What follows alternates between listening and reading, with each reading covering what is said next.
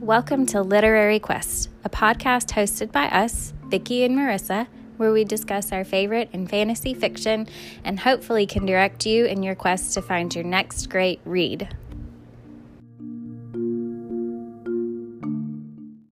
Hey there! Welcome to our second episode of Literary Quest. I'm Marissa and I'm here with Vicki, my co-host. This week we'll be discussing A Court of Mist and Fury, the first half of it, by Sarah J. Maas as part of her A Court of Thorns and Roses series. We are super excited about it. This is our favorite book in the series, so we have made a list and we'll be checking it twice to make sure that we get all of our plot points discussed. Is it too early to start making Christmas jokes? I mean, Christmas is just right around the corner, right? Yeah, I don't think it's too early. No, it's not too early. It's always, if you keep Christmas in your heart, it's never too early. So some things that we're excited about this week. I discovered that Passionflix exists. It's a streaming service for romance novels that have been turned into movies, which is super exciting because I love Hallmark movies. And these look like Hallmark movies basically, but like with sex and cuss words in them. So non-TV edition approved versions of things, which is right up my alley. So I'm super pumped to know that that's a thing that exists. Vicki, what are you excited about this week? Well, I found out that the last season of Schitt's Creek is finally on Netflix, so I'm super excited to get started on that because I haven't had a chance to watch it yet. So good. Loved it. So good. Right. So let's get started discussing A Court of Mist and Fury. So I'm going to start with our character descriptions and our location descriptions this week. So we pick up about 3 months after the events that occurred under the mountain in the first book. Some of the places that we will be visiting in this book are going to be the Hewn City, Hewn Hewn City, which was Amarantha's inspiration for setting up her court under the mountain because it's located in the mountain. And this is where, what people think of as the Night Court is hosted. This is where they live. But there's some differentiation, the Night Court and what it's called. So the Court of Nightmares would be the population that's housed at the Hewn City. And it is home to people who are ruthless day, basically. They are hateful and super unfriendly. And Rhys has a palace that's located on top of the mountain, which is where he first takes Feyre in this book. We'll also be visiting Velaris, also known as the City of Starlight, which is basically just beautiful. It's surrounded by mountains and a river. And this place has been warded with magic to keep away people who don't have good intentions, who aren't coming there on purpose, because it's a secret, basically. And it is heavily protected by magic, which is in sharp contrast to what we see with the Hewn City. So it has a bunch of districts. One of them is called the Rainbow of Velaris, which is devoted specifically to artists. It's beautiful. It is best seen at night. And this is where Rhys makes his true home. So he has a house here, and that's where he lives in comfort and happiness. And this is also where the Court of Dreams is based. And so we'll talk about them in just a little bit. We also make a visit to the prison. So the prison lives kind of around the Night Court lands. It is home to some of the big, bad, dangerous folks in Prythian, and it hosts people who've been there since the beginning of time in this land, basically. And there are people there who are there and nobody knows why they're there or remembers why they're there because it's been that long. We meet some new characters in this book. So one of them is named Ianthe. She is one of the 12 high priestesses in Prythian, and she is described as having long gold hair and teal eyes, and she wears robes as part of her priestess garb. And she has the stages of the moon cycle tattooed across her head. Ianthe was childhood friends with Tamlin, and she has just returned to Prythian. She was taken away by her father to Valahan, which is the continent next to Prythian, um, for the duration of Amarantha's reign of terror. So she has just returned to Prythian and is living in the Spring Court lands and is quote unquote friends with Feyre. We also meet what's called the Court of Dreams. So this is going to be basically Rhys's inner circle of friends. So one of our characters, her name is Amren. She is Rhys's second in command. She serves as his like political advisor and historian and walking library. She's been around basically since before Prythian. She is super, super old, and she looks high fae, but she's not. She has short, like chin length black hair that is straight, and she has silver eyes that are disconcerting or troubling to look at times. She was actually a prisoner, so she lived in the prison and escaped. She loves jewelry, and she drinks blood, and she falls under the category of characters who've been made. So Feyre is also someone who falls under this category too. Her true form is not revealed in this book, but basically she's someone who had an alternate form and was made into, basically their essence was put into a form that was not one that they started in originally. Also part of the Court of Dreams, we have Mor, which is short for Morgan. She is Rhys's cousin and his third in command. She oversees all of his court dynamics. She's also high fae, super powerful, super awesome. She is described as having brown eyes and golden hair and is just beautiful, basically. Also part of the Court of Dreams, we have Cassian. So he is the commander of Rhys's armies. He is super snarky and sarcastic. He was born a bastard to an Illyrian laundress, and his father is unknown. I'll talk about Illyrians in just a second. But basically, he was left to fend for himself, and that is how he met his two best friends, Cassian and Rhysand. He's described as having hazel eyes and black hair. He's super powerful, has wings, and he's one of the few Illyrians who use siphons, which is a form of like garb or part of their uniform that allows them to channel raw power. So he's super, super powerful. Last member of our Court of Dreams is going to be Azriel. So he's also Illyrian. He is a spy master for Rhysand, and he's also a shadow singer, which is a coveted gift to have. He can wield and control shadows, and he can hear things in shadows that other people can't. And so he is an excellent spy. He was also born a bastard, but to an Illyrian lord, and so his stepmother was super cruel and awful. She kept him in a cell as a child and would only let him out in the sun for like an hour a day. He could only see his biological mother for like an hour a week, I think. And he, because of this, he wasn't allowed to learn to fly until he was like 11, which would be like us as people not learning how to walk until you were like 11. So this thing that you were meant to do that your body most of the time allows to happen, not happening until you were well into your developmental state, like life. And so he is also best friends with Cassian and Rhysand. I mentioned these people a couple of times, but we'll talk about the Illyrians. So the Illyrians are a warrior race. They are super strong. They live in the Night Court lands.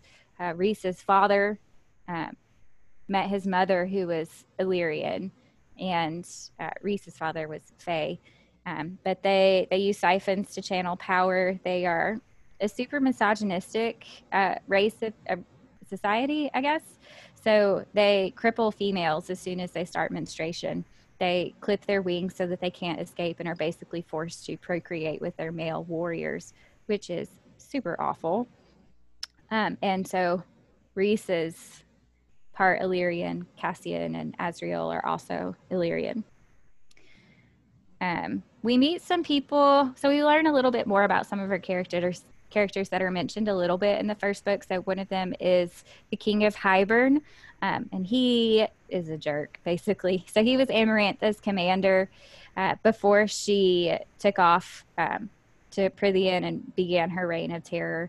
And so he fought to basically maintain the enslavement of humans as servants to the Fae, and was eventually defeated, but is very salty about it. And so we start learning that he is making plans to attempt to enslave humans again and take over human lands.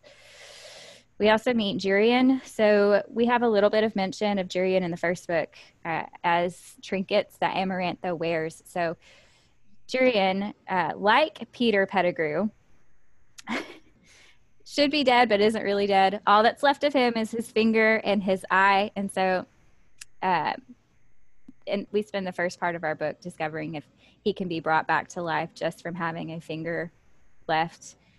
Jurian is a human who fought in the war to liberate humans from the Fae, and he seduced Amarantha's sister, who was also a human hater, into basically falling in love with him, and he tricked her into revealing all of their secrets, and then he basically tortured her and she died, which was very upsetting to Amarantha, and so she fought and destroyed him. And in our last book, she kept his finger on a necklace around her neck and his eye in a ring, which is exciting.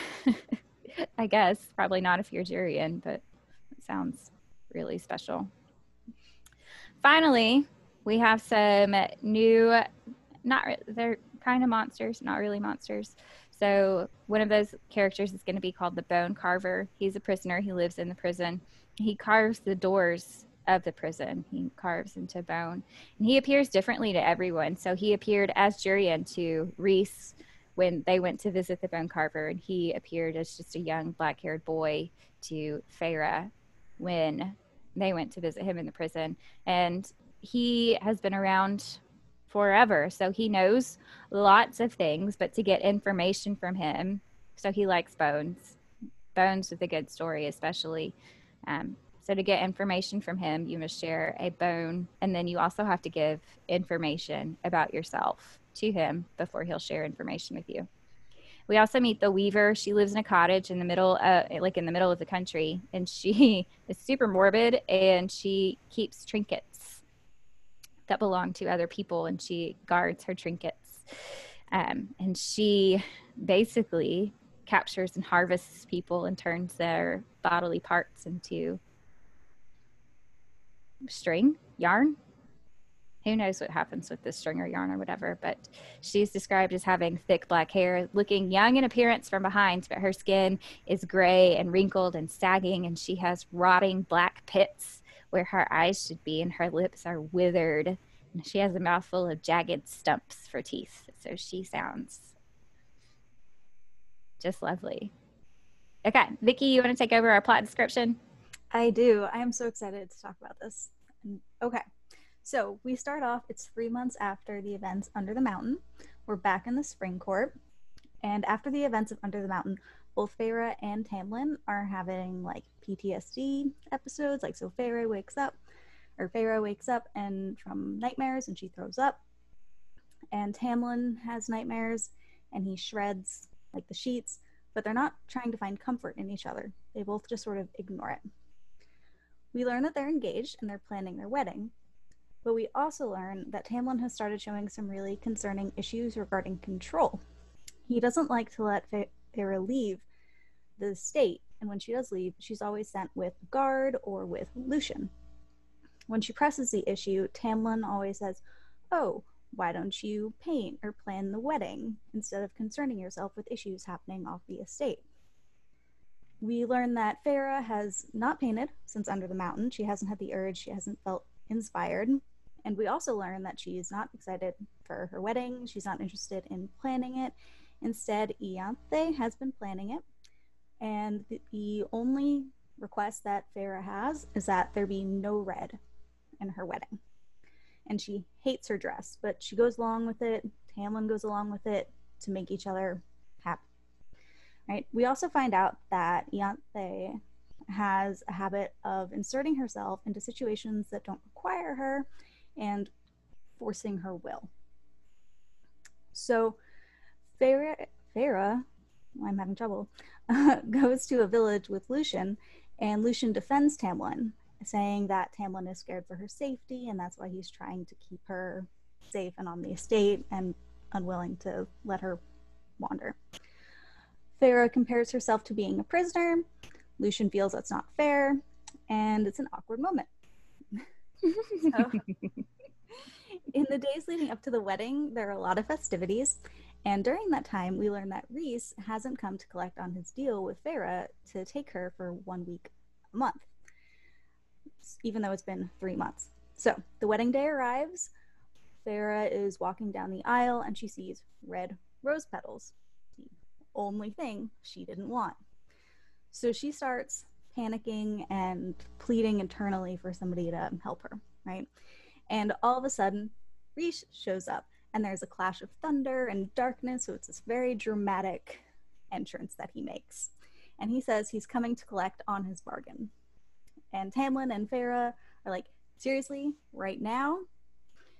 And he whisks her away, or winnows, that's what it's called. He winnows her to his private residence in the Night Court.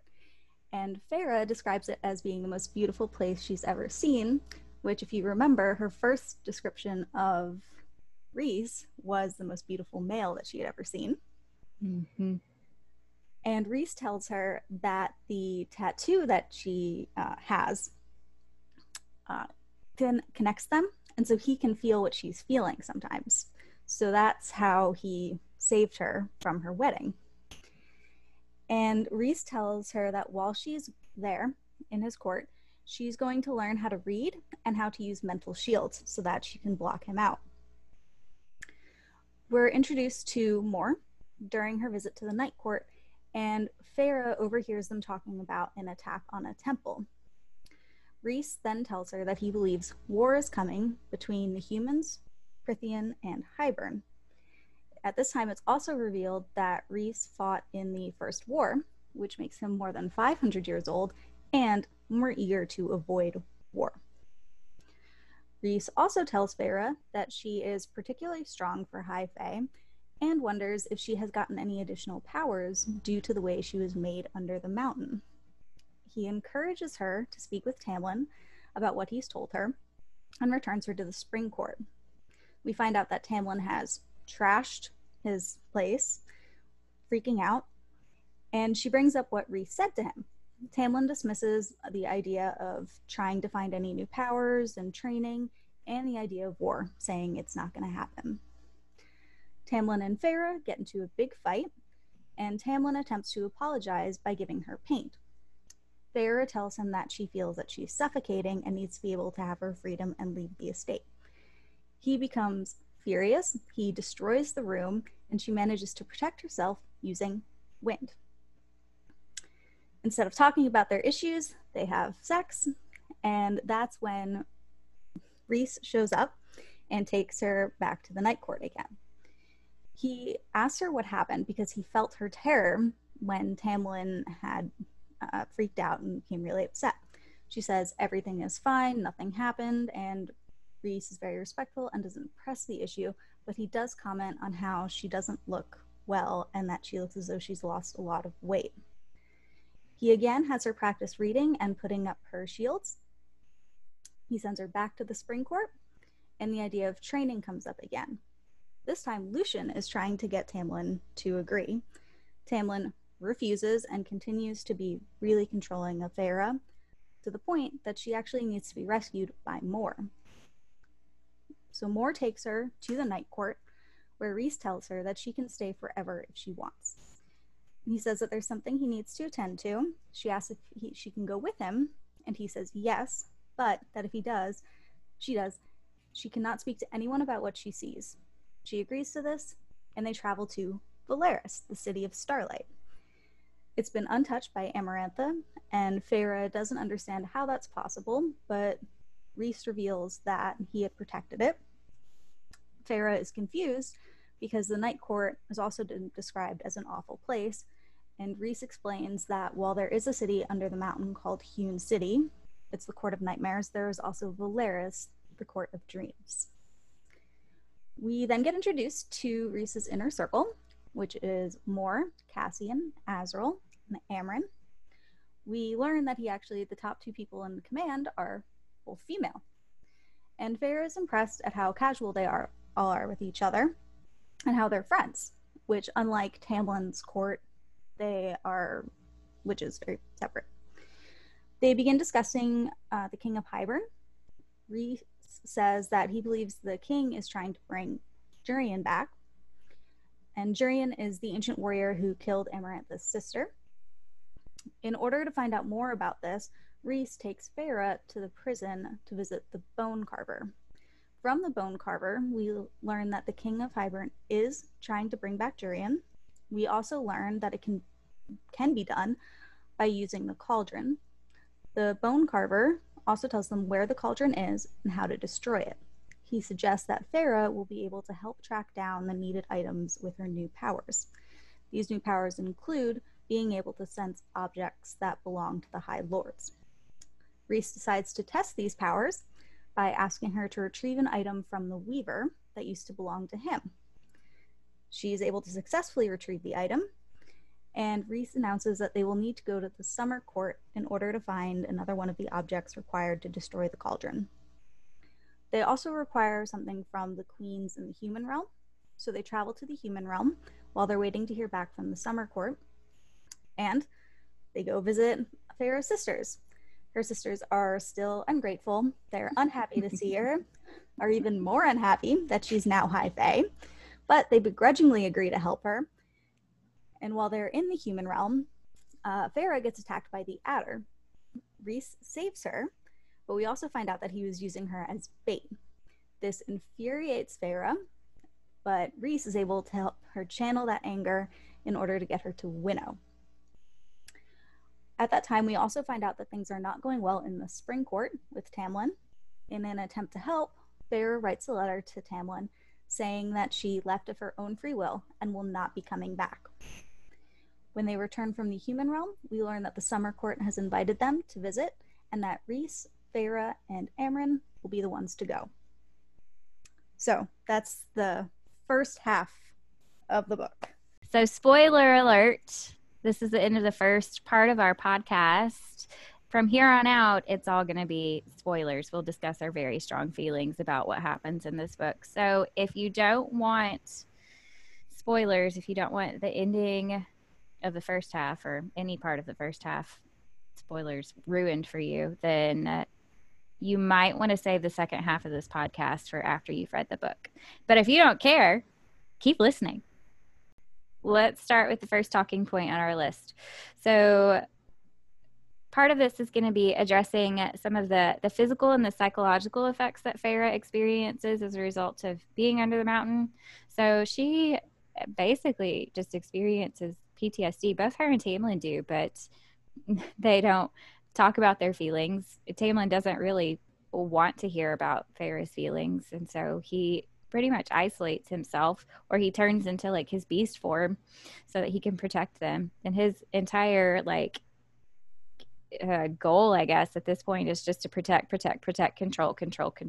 So the wedding. Okay, so it doesn't start out great. She's not excited about her dress. She's not excited about walking down the aisle or anything. Super nervous. Yes, very anxious. I think maybe Alice says it looks like she's getting ready to go to a funeral and not a wedding or something. So that's right. Yeah, Alice does say something to her about it. And so she's almost at the end of the aisle when she notices, I think, the red petals and starts like screaming internally, "Help me, save me." And she looks at Ianthe and she looks at Tamlin, and I'm sure she looked like she was freaking out. Yeah. Like having a panic attack, basically. And in the middle of all these other people who are there to watch. Yeah. And she pauses, like, as she's walking down the aisle, she's pausing and freaking out. Yeah. And then, go ahead. Rhys shows up in all his glory. Yes. He makes like a huge entrance, which is really the only way he can do anything because he's a little extra. Yeah, he's amazing. He's amazing. Yeah, so he comes in with thunder and the darkness surrounding him, and I love how he does it. He's just there and he's like super chill. Yeah. He like brushes lint off himself or something. Yeah. He's He's like, like, oh, is something happening? yes. Are you getting married or something? Is this a Uh, special moment? Did I interrupt? Oh, he's so great. yeah. Yeah. So he calls in the favor, and of course Tamlin is like losing his mind because his ability to protect and to, I want to say isolate, that's, he's not consciously isolating Farah, but his ability to protect her and keep her in his line of sight basically is compromised, and so he's losing his mind. Wedding is destroyed. Ianthe escapes. Classic Ianthe. And uh, Rhys basically saves the day and takes her, like calls into the favor, and takes her to the night court, and he's like, you can thank me anytime, basically. That's right. He's so Oh, sassy. he's so sassy. I Mhm. love how sassy he is. I This is like, just going to be like an hour of us fangirling about how much we love Rhysand. He's the best. yeah, it really is. Well, I love though Mass's description when Farah first sees, the house that she's in, and it's all Mm-hmm. open, which is great Right. because she's felt so enclosed for so Mm-hmm. long. And it's all open, and it's got the stars are amazing, and these beautiful snow-capped mountains, and just the descriptions Mm-hmm. that Mass has in this Mm-hmm. book are just gorgeous. Oh, yeah. So, Yeah. She's so talented with words and character development, too. She's the bomb at stuff like. so this is her first week in the night court Mm-hmm. with Rhys. And I love it because instead of being like, you have to spend all this time with me, he's like, you're going to learn to read and you're going to learn your mental shields, how to heat that Mm-hmm. up. He's not just like, oh, you have to spend all this time with me, or like suffocating her with his presence. He Right. basically locks her up in like the library, or well, he doesn't lock her up. He Right. puts No. her in no locking up on his end. He puts her in a study and has her copy over all these funny notes like, uh, Rhysand is the best lover. Rhysand Is the most beautiful High Lord. Rhysand is the most charming High Lord. All of these yes. complimentary things to him, which irritates her. But I love so I love that he irritates her. Basically, I'm a pest at heart. I don't have. I mean, that's just my nature. I like to irritate people a little bit. I guess I don't know my cats. So I pester them to the point that they bite and scratch me, and I just can't stop myself. And so, the pest in him, where he's trying to draw Farah out, basically, we figure out that that's what's happening when he's challenging her in these ways, or like teasing her a little bit. He's basically trying to draw her out of this crushing depression that she's been experiencing for the last 3 months. Yeah. And I love that part where he brings her food, right? And he asks her, is there, like, just tell me what I can do. Mm-hmm. Tell me how to make this better or something. It's just like, Yeah.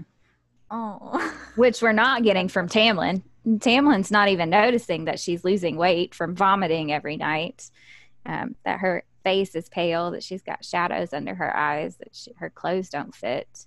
There's at one point, it's the second time she goes to to the night court with Rhys, and he's like, do y'all not have any food? Like, yes. and Tamlin's like, what? Come on. And there's that time where she manages to like push herself into Rhys's head and see herself through his eyes, and she really gets an idea of how she looks because she's thin. She just looks horrible. But it's insane to me that she can look this way, that she through her own eyes or through Rhys's eyes is able to see what she really, because she stopped like really taking note of how she looks at this point. She's able to see through his eyes how she looks, how gaunt she's become, and like it's visible, but no one in the spring court was doing anything to have any sort of like care or concern or check in with Feyre. I mean, she's supposed to like Lucian is. I mean, they're friendly at this point. I don't know that I would call them friends because he's not a good like. If they're friends, then he sucks. Basically, he's not a good Yeah. friend because she's visibly losing weight and He seems to the. have Go ahead. he seems to have more awareness than Tamlin does, but even For so, sure. he's like, oh, I'll say something to him, Yeah. and then doesn't push the issue at all. Right.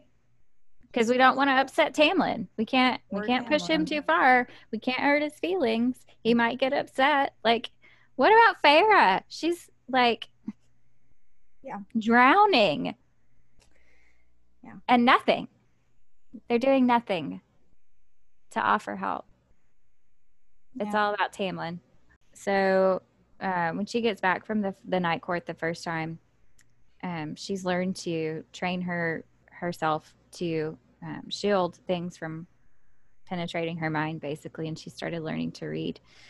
And she mentions to Tamlin that Rhys wants her to start training. He thinks that a war is coming.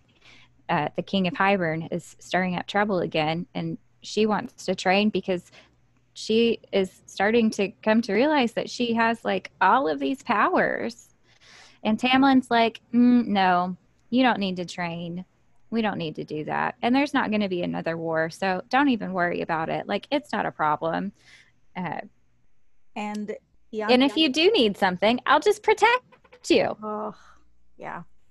Meanwhile, she was the one who saved him in the first book. She was the one who saved him, who was the most capable person in the first book, who taught herself to read, not to read, who taught herself to swim, who taught herself to hunt and to make snares, and who fed her family for 5 years and saved everybody.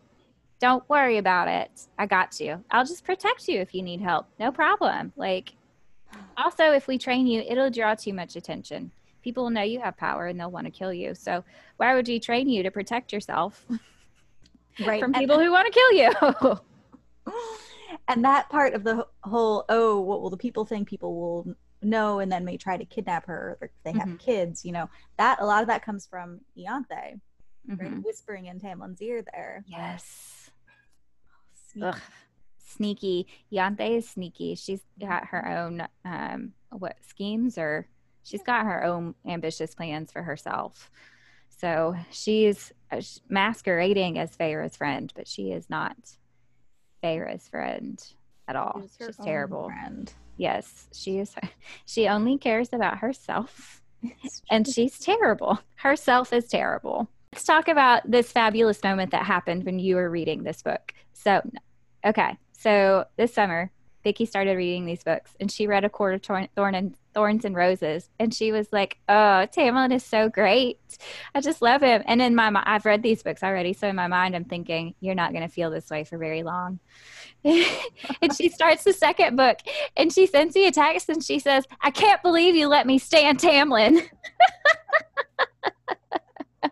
I felt betrayed. Okay. I couldn't give away the plot, but now that we know that you shouldn't stand Tamlin because he sucks, let's talk about Tamlin. Yes. So after she's returned to the Spring Court a second time, she gets more insistent with Tamlin, and pretty much she's like, "Let me come with you on this." He's going off on some excursion to hunt some monsters, right? Yeah. And she's like, "Let me come with you." And he goes, "No." And they're arguing, and he locks her in the house. So this is the massive turning point. My heart, when this happened, I think I cried. I at very least teared up. I think I cried too.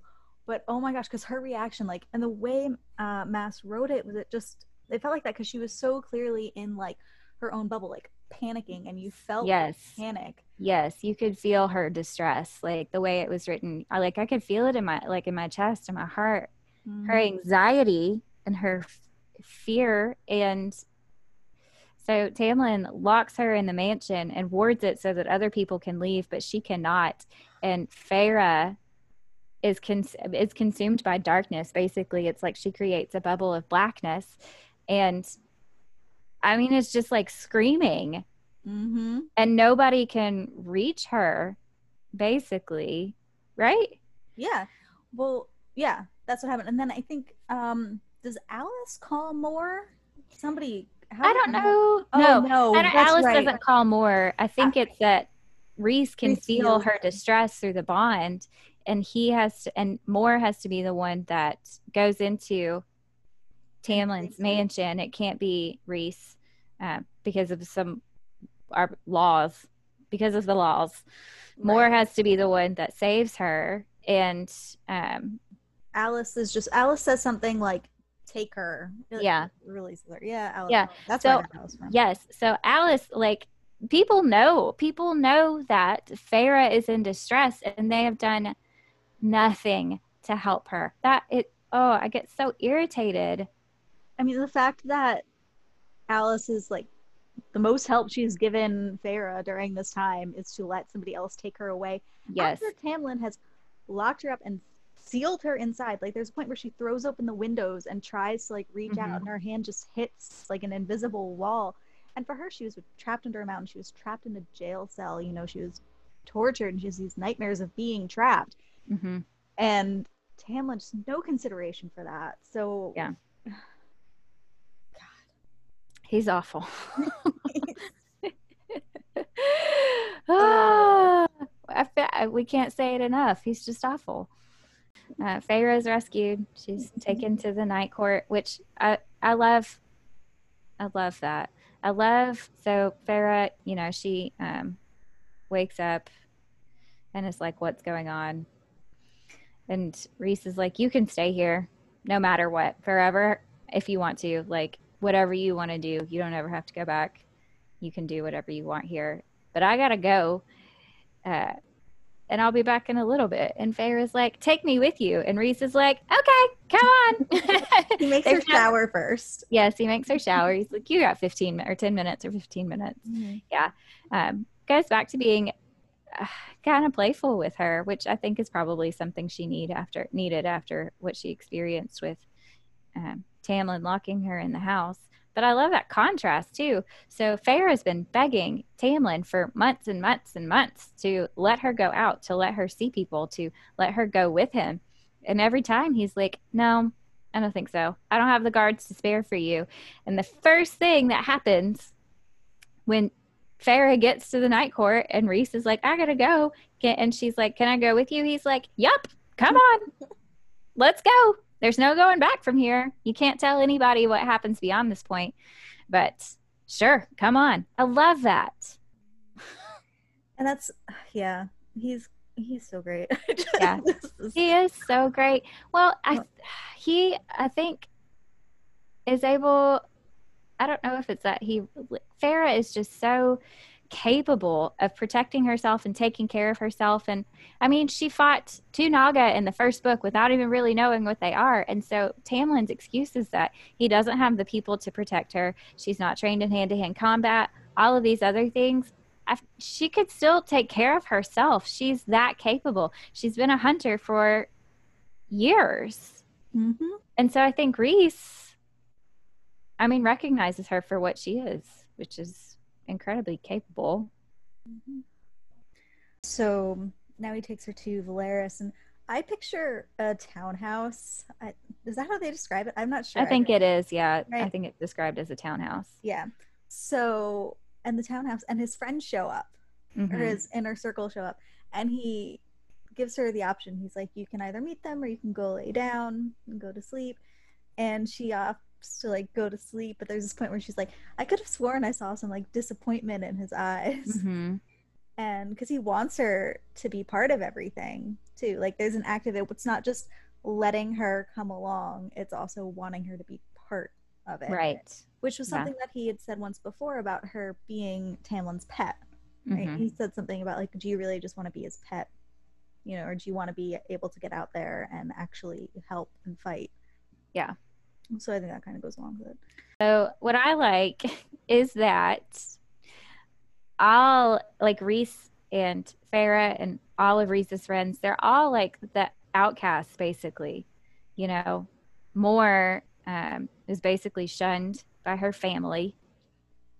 Mhm. Amren is like, nobody knows what Amren is except that she's scary and is like 15,000 years old. Cassian and Azriel are both bastards. Rhys was, you know, part Illyrian, part Fae, so even then kind of shunned by like his dad.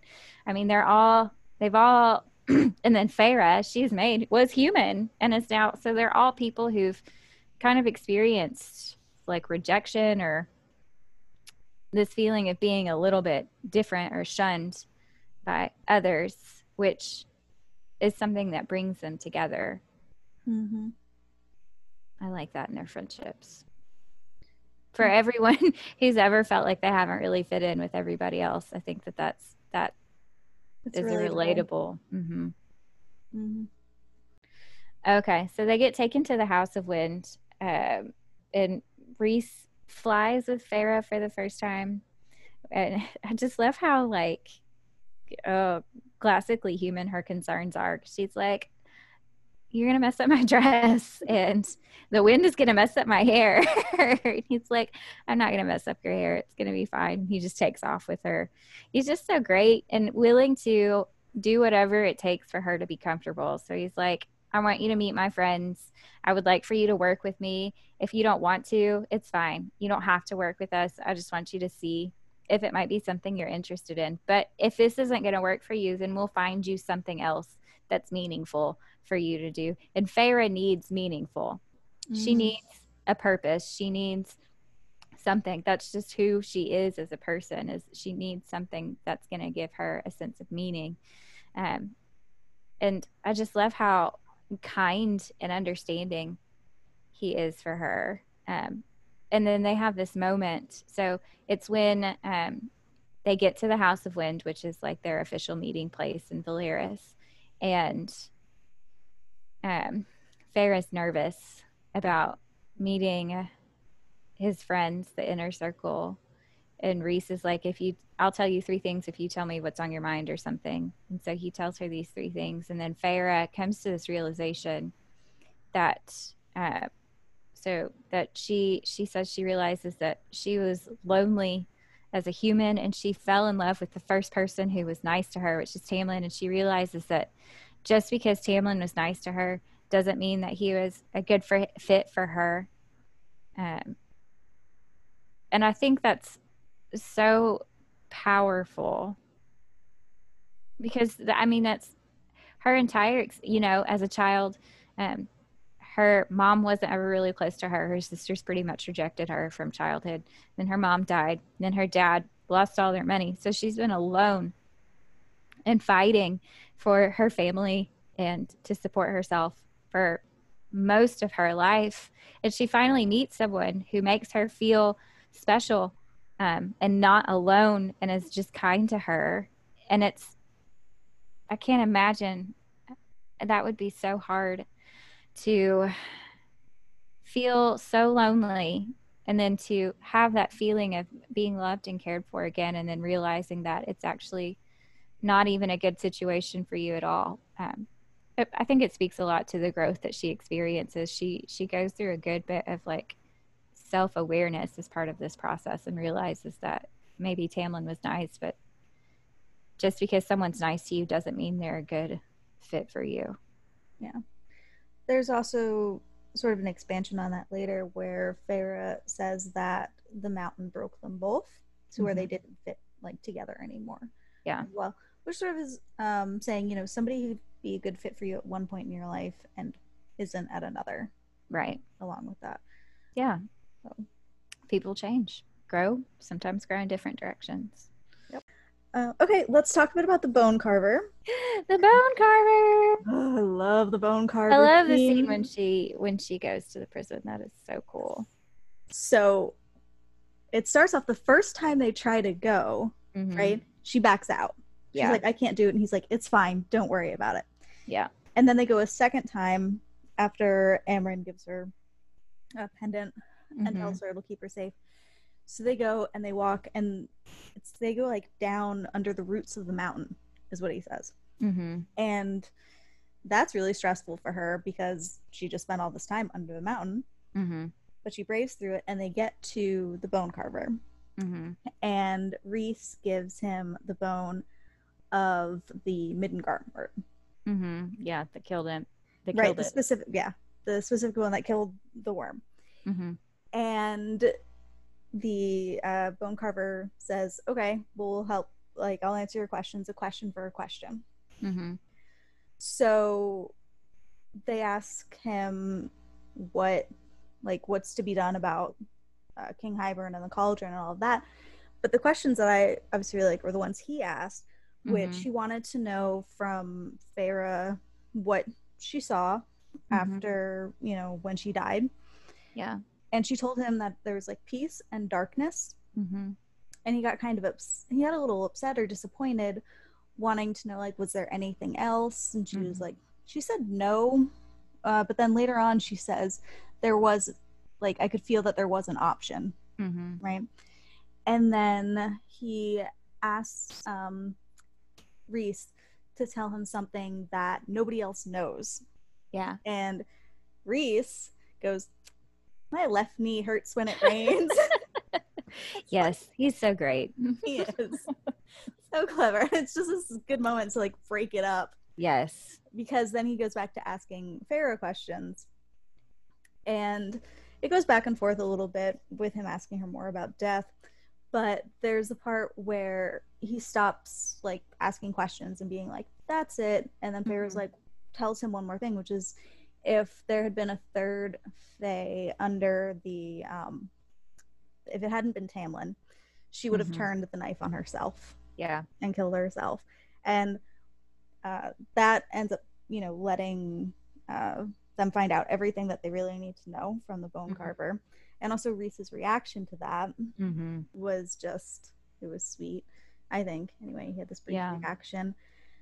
So I love that scene. And then the bone carver tells Farah he'll carve her death into the bones and that he wanted her bones Yeah. after she died. Yep. Just a bit weird. The other thing, which you'd mentioned in, I think, your description of the bone carver, is that he appears different to everyone. Mm-hmm. Right? So two people could be looking at completely different things. Mm-hmm. And like you said, Rhys saw Jurian and Farah saw a child. Mm-hmm. So I love that scene. I love the little back and forth Mm-hmm. between them, and he's just a cool character. Yeah. He comes back. But yeah, go ahead. Yeah. I love that scene too. It's just the bone carver. He's so quirky, I guess. Mm-hmm. He's just an interesting character. He's one of those like as old another one of those people that's been in the prison for as long as like time has been recorded in the prison, basically, which makes you wonder a lot more about him, because obviously there's got to be I mean, something kind of scary about him if that's the case. But I also like Rhys. I like Rhys's responses to the things that Farah is revealing. So he's upset, like visibly bothered when she's talking, like she's revealing all of these things. Like she says she heard the snap when her neck was broken. When she says that she was going to kill herself if it hadn't been Tamlin, like Rhys is visibly bothered by these things. And so I know that Rhys often gives this like slightly cocky, snarky, sassy, maybe a little bit arrogant appearance, but for him to reveal emotions where he's like, I mean, I feel like he does reveal when he's really truly bothered by things, but it's just like it's not expected for him. He's taken by surprise. And I feel like he doesn't get taken by surprise very often. Right. So at one point, Rhys tells Feyre, so he's providing all of these little tasks for her, kind of like as a test, but not really as a test. But one of the things that he wants her to retrieve is something from the Weaver. And I love this scene. It's one of my favorite scenes in the book. So Rhysand uses this moment basically to put Feyre in a stressful situation and realize that she may panic. And if she does panic, can she stay alive and escape those situations? And so this whole situation, this whole scene just glorifies like how capable Feyre is, even though she's experienced all of these awful things. She says, I was not prey any longer. I decided as I eased up to the door, and I was not a mouse. I was a wolf. And then later, when she's trying to escape the Weaver, because of course she gets caught, she says, I was not a pet, not a doll, not an animal. I was a survivor, and I was strong, and I would not be weak or helpless again. I would not, could not be broken or tamed. And I love that because it's such a sharp contrast to what Tamlin was trying to make her into. So Feyre writes a goodbye note to Tamlin saying that she's not coming back. She wasn't kidnapped and she's not going back to the Spring Court. Don't come looking for me. I'm fine. And she does this because she hears that there are some issues going on in the Spring Court where things aren't going well. It's kind of in disarray. And she's like, hey, maybe it'll help if I told him that I'm gone for good. It doesn't. It does not. Not. It is not helpful. Help. Nope. Does not. Yeah.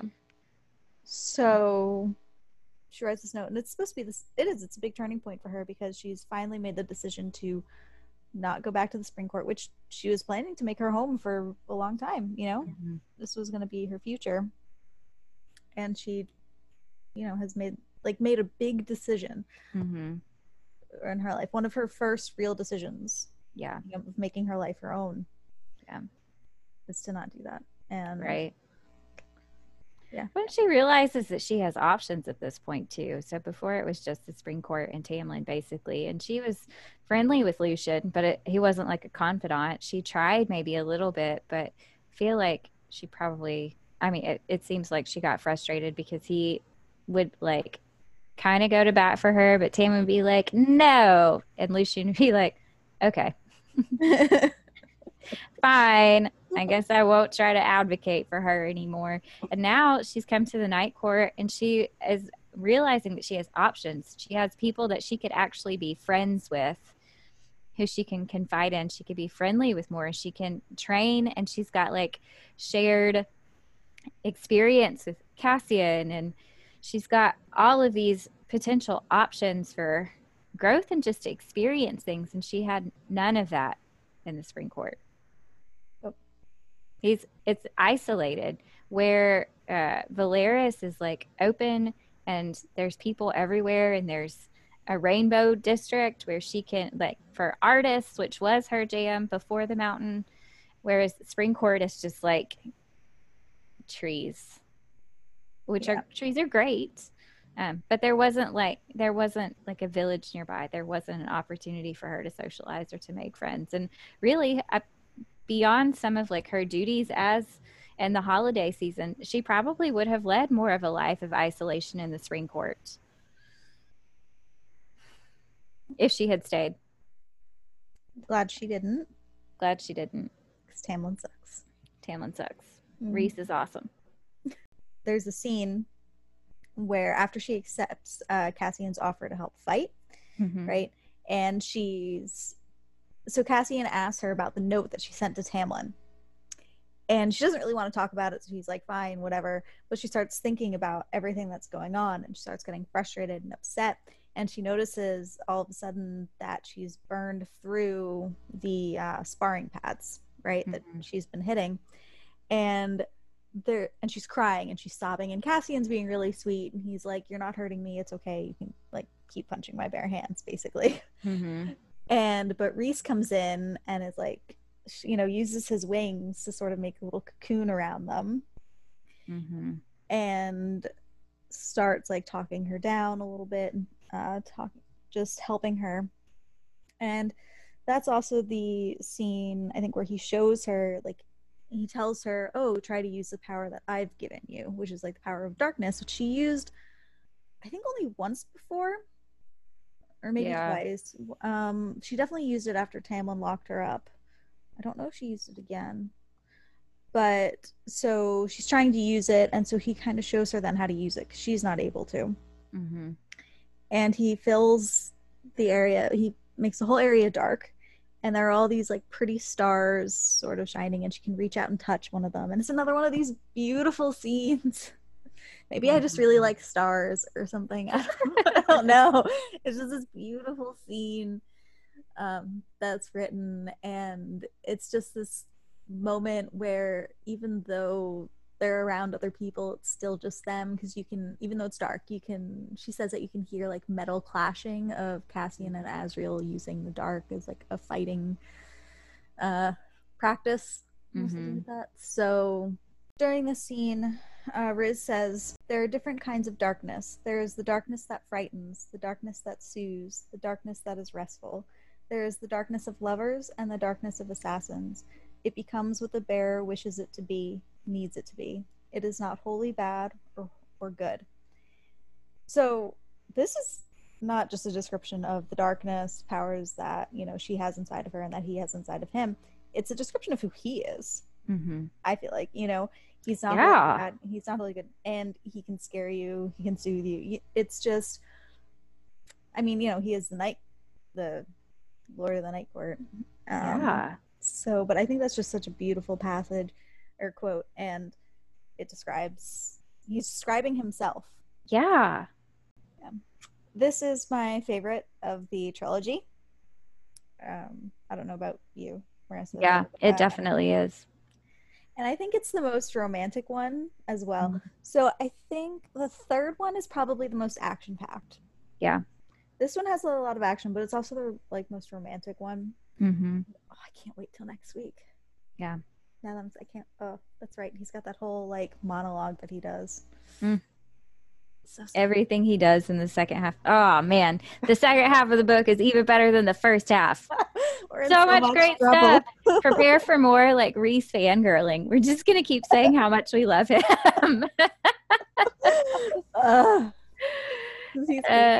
And then probably the last 25% of our discussion next week will be about how stupid Tamlin is. So Tamlin. One of my friends at work read the series, and when she was talking about Tamlin and stuff, I had to try to keep, well, luckily I'm wearing a mask, so I didn't really have to keep that straight to the face, but I was just like, just wait. Just wait. So yeah. All right, so join us next week for Achamoth Part 2. A Court of Mist and Fury. I'm calling it Achamoth. It doesn't sound as good as ACOTAR, but it does not. Okay. We'll pick back up with our friends as they head to the Summer Court.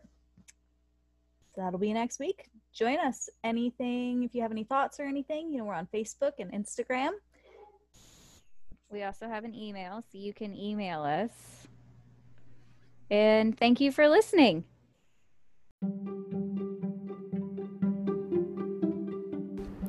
Thank you for listening to Literary Quest. We hope you enjoyed our episode. If you'd like to follow us on social media, we can be found at Literary Quest Podcast on Instagram or Facebook. You're also welcome to share your thoughts and ideas with us via email at literaryquestpodcast@gmail.com. Thanks again.